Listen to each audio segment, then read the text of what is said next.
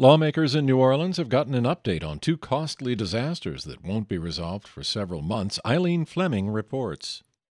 The two major problems continue to be from the very visible October hotel construction site collapse on Canal Street and the December covert cyber attack on city computers. The city is now estimating computer damage at $7 million, but that could change when evidence is reviewed this summer.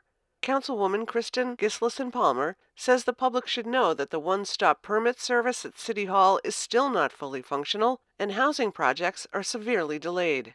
They need to bring all of these documentations in because people are wasting entire days at City Hall when they, have plumbers, electricians, etc., waiting on a job. City Chief Administrative Officer Gilbert Montano says records are backlogged because data lost in the December attack still needs to be re-entered.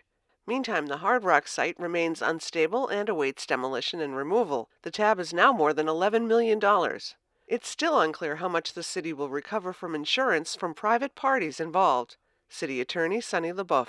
This is an incident that was created by private parties, and those private parties should bear the responsibility of resolving the issue. And so that is the city's expectation, and that is absolutely the city's demand. The budget estimates will ultimately be reviewed by the full council. In New Orleans, I'm Eileen Fleming.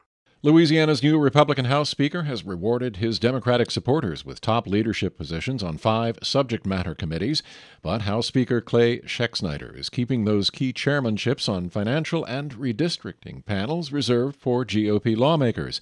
The Ascension Parish Republican won the House Speaker's position because Democrats backed him in a block. He announced the membership breakdown of the House's standing committees late Monday night. Democrats are taking the helm of 5 panels: Criminal Justice, Labor, Transportation, Insurance, and Judiciary committees. Republicans will be in charge of 11 committees. GOP lawmakers will oversee the high-profile tax and budget panels, along with the committee tasked with redrawing political maps next year. Reports from the governing bodies for Louisiana's biggest ports said the effects of trade wars negatively affected them last year.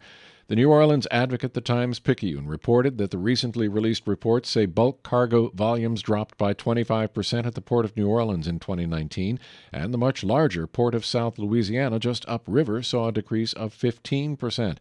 The newspaper reported that the state's economic growth has increased in recent months, but the shipping industry plays a critical role, and the slowdown suggests President Donald Trump's tariffs are putting pressure on parts of the economy.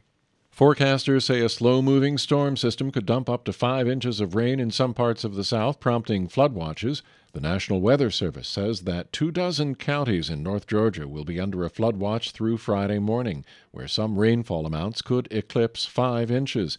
Heavy rains early today were soaking large parts of Mississippi and Alabama as the system headed east toward Georgia.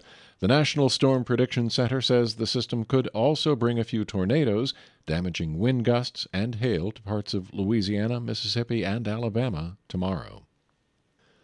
A new study says an unidentified disease has caused open sores that can eat into the muscles of invasive lionfish and appears to have contributed to an abrupt drop in their numbers in the northern Gulf of Mexico. But scientists at the University of Florida are quick to say it's probably far from the end of the showy invader with long, venomous spines. Researchers can't say for sure that the sores caused lower populations, and they note that a rebound may already have begun. The article was published online today in Scientific Reports.